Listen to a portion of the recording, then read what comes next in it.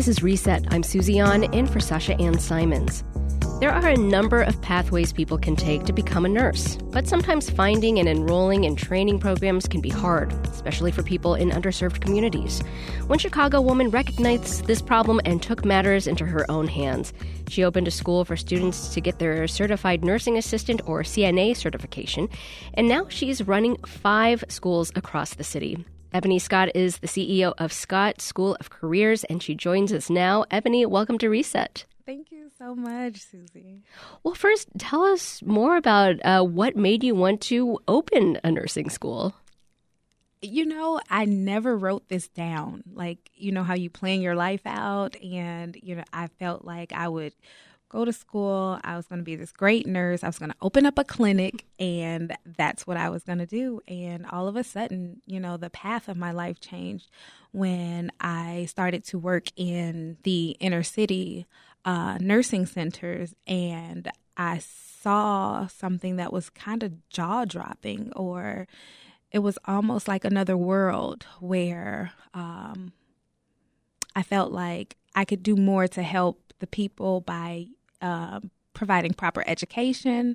I felt like I came up under some of the best nurses, and at some point, just watching what was going on while I was running the facility that I, was running on the east side of Chicago, I felt like some of my staff were missing some of the essentials, some of the basics, and I found myself teaching a lot more than I was just kind of directing the nursing side of things. So I said, you know what? I'm going to open up a CNA school. This will be my way to give back to the community because Chicago has given me so much. Why not? Like, why not figure out a way to help people earn a living, get their foot in the door, and then who knows what can happen from there. Like, they can soar. I mean, through no fault of the staff, but what were some of the things that you were finding yourself having to give extra guidance on, or to kind of in the moment teach someone what to do at the time? Oh, some of our simple tasks, making a bed. And while it looks like it's a small thing, this is something that's very comforting to our residents. So I would stop everything. I didn't care if I had on 4-inch heels or whatever it was. This is what we're doing right now. So simple things like making a bed. And if you go even further, like, I feel like compassion, it's something that I feel like you may think you can't teach it, but I feel like if you show it, at least it starts to change the mind of the person that's watching you, the way that you treat a person. And then they see it and it's like, oh, that's how we should be talking to somebody or treating somebody or holding their hand or being that family member to people that are institutionalized, especially in long-term care. Yeah. Well, so where did you open up your first school? My Genesis location, what I call it, is in Markham, Illinois. So it's my baby. I did it on my own. I felt like it was important for me to put my all into it, like everything. And why did you choose there to start?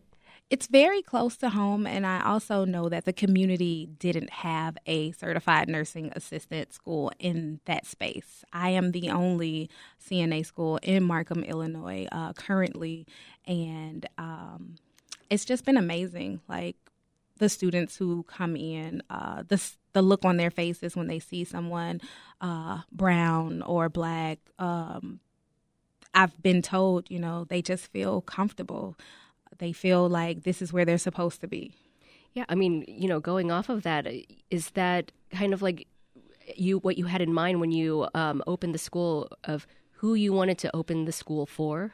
Absolutely. So while we're open for everyone to, come and get some of this really good teaching that I'm dishing out over there, my target audience would be those who are, underserved, underprivileged, living at or below the poverty line, you have women who have children who, for whatever reasons, if they're not in a partnership because of some things that are out of their control and some things where, there are a lot of disenfranchised Black and brown communities.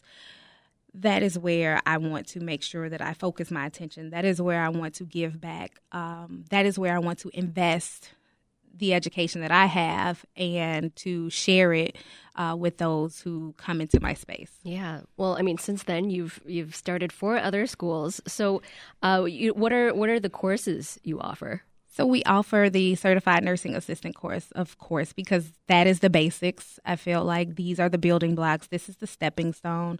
I myself started as a CNA when I was just 16 years old, and it opened up so many doors for me.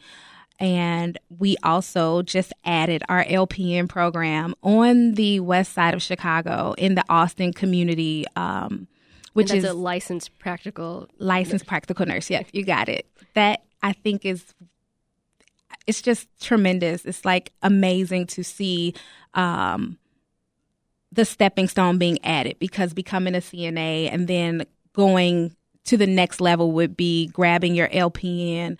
So allowing people to matriculate into that space, especially in that community, which people started to, de-invest in, actually putting back and bringing education and bringing the opportunity to get your certificate and sparking the brain to now, I know I can do more. I did this, I can go and get this one. Miss E, I took your CNA course. Now I want to take your LPN course. So that's what I hear all the time. We offer phlebotomy, pharmacy technician, and sterile processing. Great. And so why do you think it's important for people to have an option to attend a private vocational school like yours as opposed to a nursing school at a university? I feel like this experience is more intimate. It's very intimate. We get to have conversations that are more personal, probably more near and dear to my students. A lot of people struggle, so they feel a different type of connection. I feel like knowing that one of the reasons why Black and brown students don't succeed in certain programs is because they don't have options, or you have persons in place that don't understand where this community is coming from. And I am the opposite. I emphasize with them. I've walked a mile, I've talked a mile in their shoes, and they know it. They can feel it. So it resonates with them. And I feel like when you provide an environment that is conducive to succeeding, it just makes it it makes it that much better. Yeah. I mean, you mentioned that basically you've been working in healthcare since you were 16. Why is it something you're passionate about? My granny was a CNA, and I watched her get up every day, and I would see her put on her white shoes, her white hose, and she worked all the way past retirement. Wow. My granny didn't retire from being a CNA until she was in her mid-70s. Wow.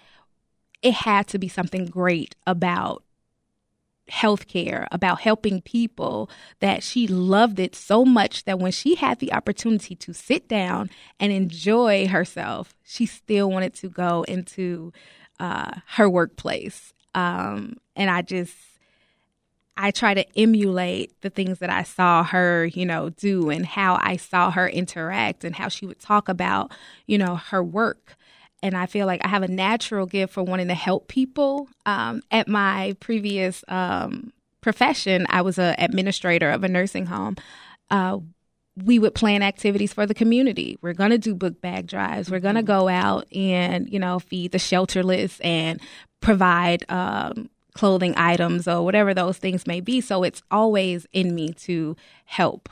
Yeah. And, I want to back up a little bit here, because you were working a full-time job when you first opened the school, had a family to look after, and had to use some of your own money to do this. So how did this happen? And then also, I'm sure many people, maybe you, felt like at times, is this the right thing for me? Where did that motivation come from? It's so hard to explain, but I feel like, I have 3 children. They are a big part of the motivation. I want them to see, what it's like to be in a position where you can have all of these things, but then you also can set aside things or materials, or for us, it was like, we got to turn the cable off because mommy wants to do this because it makes her happy on the inside.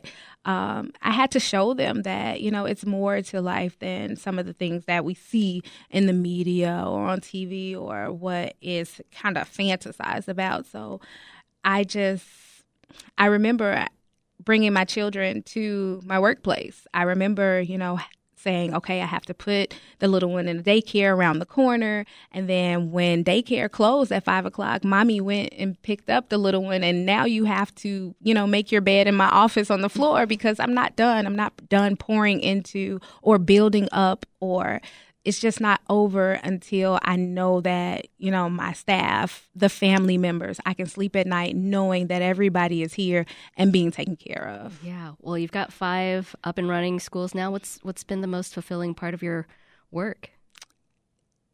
I think this every class, they always say, aren't we your favorite class? I'm like, yes, you're one of my most favorite classes in the whole wide world. And they're like, I'm sure you tell everybody that. Every single class, I'm very emotional about them. I watch them. I take pictures of them. I go home and I'm like, oh my goodness. I talk about how I love the students. I love the underdogs. And I'm always rooting for them. So when I'm grading their papers, I'm like, come on. I know she could do it. I know she got these extra points. And, they don't know that side, but I come back to school and I'm happy about my students. I'm happy when I hear them teaching each other. I'm happy when, they take it in their own hands and, this is what I'm born to do. Like, I'm doing something that it's like a gift that just continues to give and give and give. And we've graduated hundreds of students at this point that, they know they can always come back to me. Well, that's Ebony Scott. She is the CEO of Scott School of Careers. Thank you so much for speaking with us today. Thank you so much, Susan, for having me.